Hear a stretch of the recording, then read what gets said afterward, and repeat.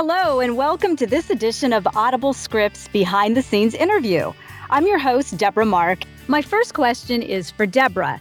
As a screenwriter, how did you come up with the idea for the characters and the plot? Well, the story really came from two places, actually. I moved to New Brunswick about 3 years ago, which is the province in Canada my mother is from. And when I moved here, I had visited an Acadian village, which was a tourist attraction now. And part of the village, there was a cabin that was set back away from the village, quite far from the St. John River, which was the water source. And as we were touring, we were told that it had been a cabin belonging to an Irish Catholic farming family. And the reason it was built so far away was because they weren't allowed to build near the river because that was prime real estate at the time, and Irish Catholics were not allowed to build there. So that kind of stuck with me and reminded me of a story my mother had told me once, which was that when she was going to school, she's 80 years old now, but when she was going to school, the Catholic children walked to school on one side of the road and the Protestant children walked to school on the other, and they never mixed and they never played together.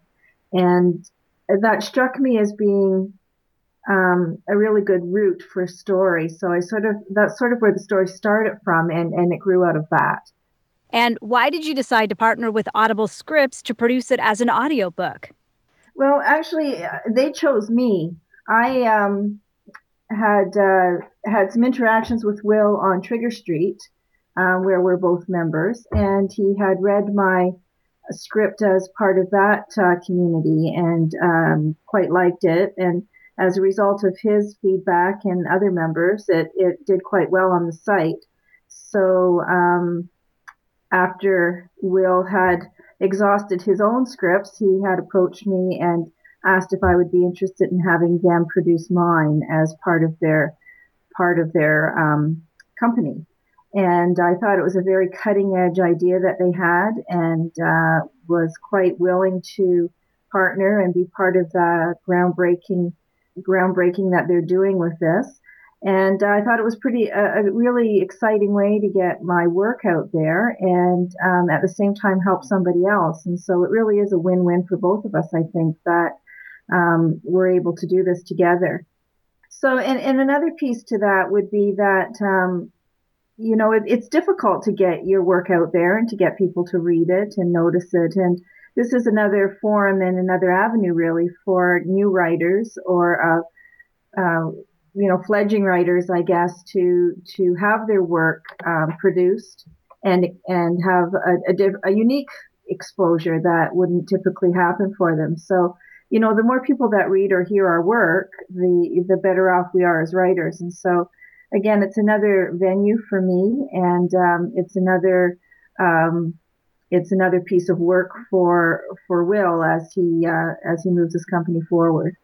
What were some of the challenges that you faced writing the script?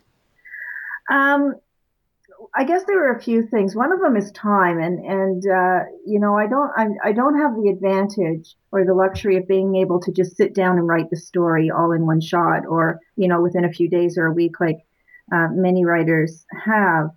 I've got other things on the go and other things on my plate that I need to that often take my attention away from my writing. So time is a big factor. And I'm a slow writer. I really am quite methodical about it. And so when I do have a chance to sit down, I don't get as much done as maybe, somebody else might. So it took me probably 12 to 18 months actually to get Divine Intervention written and posted actually on the site for input. So that's one of the pieces for me is I'm a slow writer and I don't have a lot of time to sit down and do it. The other challenge for me is that I become really attached to the characters. And so I hate to see them get into trouble or to have barriers put up. And, it's a challenge to do that because if I don't, then the story becomes quite boring.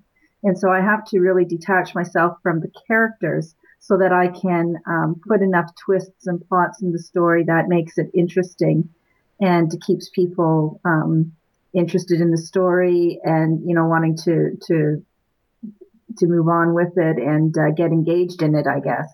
And so that's another piece for me is actually writing so the characters have challenges and obstacles that they need to deal with. My next question is for Ray, who is the assistant director of Divine Intervention. Ray, you have acted in and even narrated other audio productions before, so why did you want to work behind the microphone this time? Well, I thought it was I've always thought audible scripts was a really, really neat idea. So I kind of threw out, even at the first production that we did, that, hey, Will, if there's anything you need, let me know. And he came back with, you know what, I need somebody to help me out. And he wanted somebody to help kind of shoulder the load of scheduling and stuff like that. And I said, well, I got the time, so why not? And that's pretty much how it happened. What was your favorite experience working on Divine Intervention?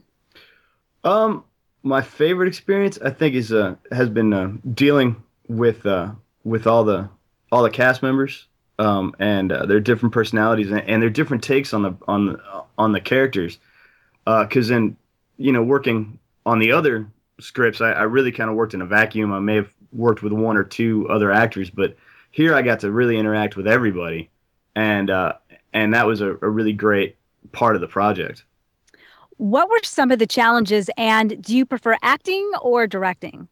The challenges are trying to make sure everybody can be scheduled and try to make sure, because of how we do the audible scripts, and try to get people together so that they can feed off each other as actors.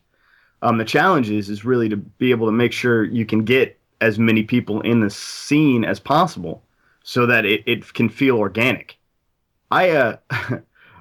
I prefer acting because it's a lot less responsibility, but I'm kind of digging being able to help mold the project from the behind the scenes kind of feel. So it's kind of a 50-50 for me. All right, thanks, Ray. All right, so now let's turn to Fran, who plays Alice. What was it about this role that made you want to audition for it?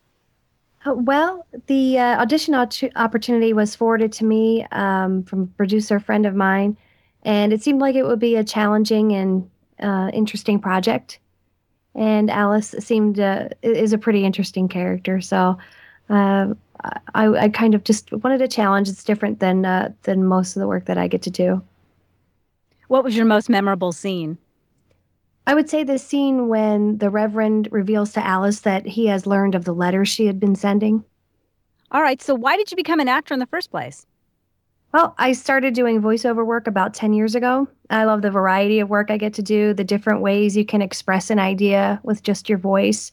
And plus, it's a really fun way to make a living. So I wouldn't rather be doing anything else, I don't think. I can understand that. Chris, you play Simon. What was your most challenging scene? The most challenging scene? It might have been when he revealed to the Reverend that he had taken, who was it?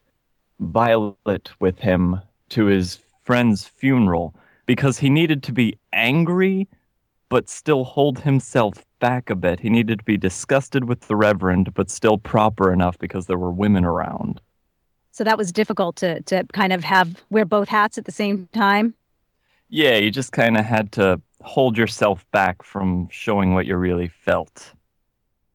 So tell us a little bit about yourself. Why did you become an actor? It's been a borderline obsession of mine, voice acting, since I was really young. I enjoy going to conventions quite a bit, and I remember sitting in on a Rugrats one when I was little, and Kath Soucie, the voice of Phil and Lil DeVille, and Betty and a bunch of other people, was talking to herself, and I was like, my God, that's a cartoon voice coming out of a real person. I want to do that. And I just love the way that they can add emotion to their voice, react to things that are happening around them, when really they're just sort of secluded alone in a dark room, cut off from sunlight, people, and reason. All right, well, that's a good answer. My next question is for Natasha, who plays May. Natasha is our first underaged actress who was at first very skeptical about Audible scripts. Why is that, and how old are you, if you don't mind me asking? No, I don't mind. I'm 17 years old, and I was mainly worried about sort of the process, sort of after the audition, uh, mainly because I've never been in anything like this, so I kind of wasn't sure how to approach it. So I was kind of um, bothering them with lots of questions, but after a while, it felt fine. So, Why did you audition for Divine Intervention? well, I saw the casting call on Behind the Voice Actors, and it just seemed quite different from what I've done in the past, and it I just really felt like I wanted to audition. And well, one of the other reasons was because I thought it was set in Yorkshire, but it turned out it wasn't. But there were British characters in it, and obviously that appealed to me. So, what part of producing this audiobook stands out in your mind? It's been fun, which is the main part of it, and it's been I've really enjoyed sort of doing it live because I've never really done voice acting live before, and it's felt really different from just pre-recording it and sending it off. Yeah, it's much different when you're doing live than being able to do multiple takes and editing and all that. All right, thank you. And last but not least is Scott, who plays Reverend Dunsmore. So what excited you about this role? Well, when you first get these things, you don't really.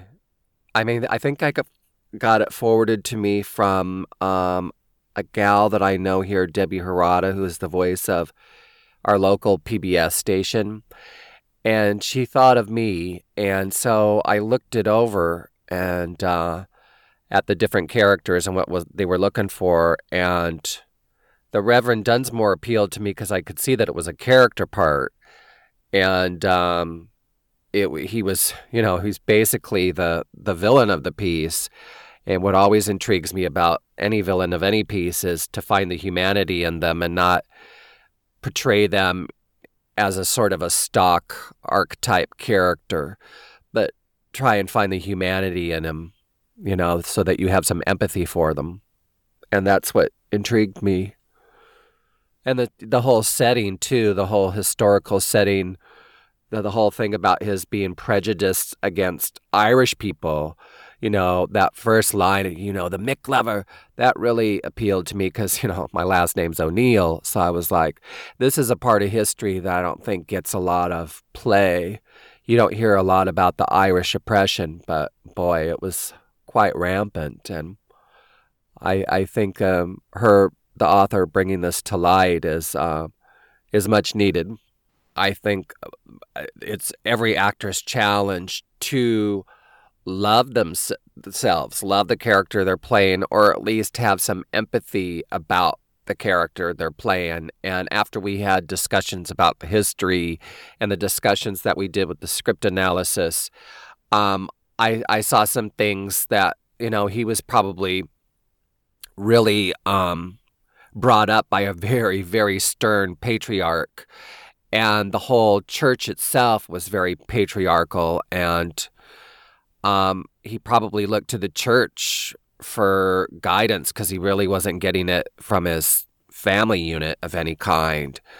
So just to see how he was oppressed, how he must have been oppressed by his family and by the church, who he was looking to for a way out of his family's oppression.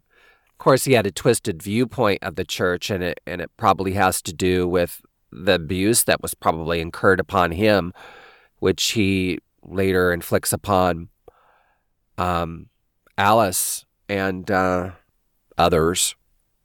So, yeah, just to try to find the humanity in him and the empathy for him, rather than play it as a stock villain, kind of over the top thing. Plus, he's being victimized by Alice, who he victimized. But she's no little Mary Sunshine either. Scott, I understand that in addition to Reverend Dunsmore, you can perform several convincing character voices. Can you let us hear a few of them?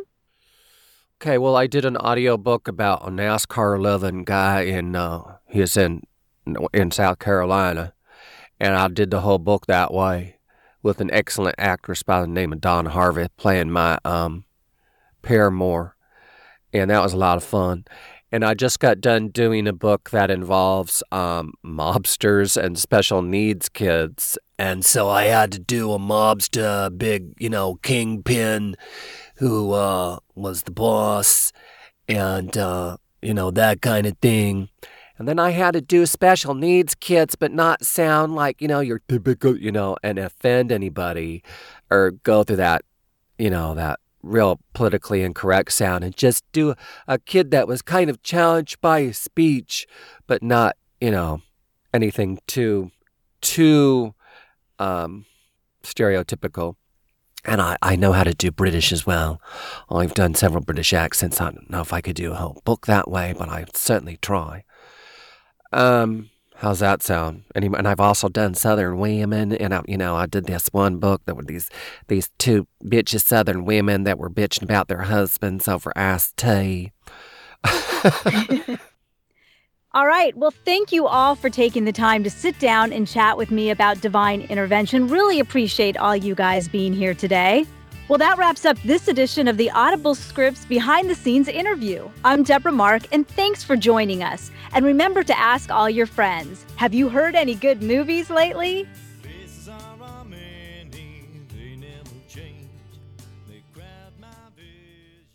Behind the Scenes interview, produced by Debra Mark. Original music by Ben Sullivan, available on iTunes.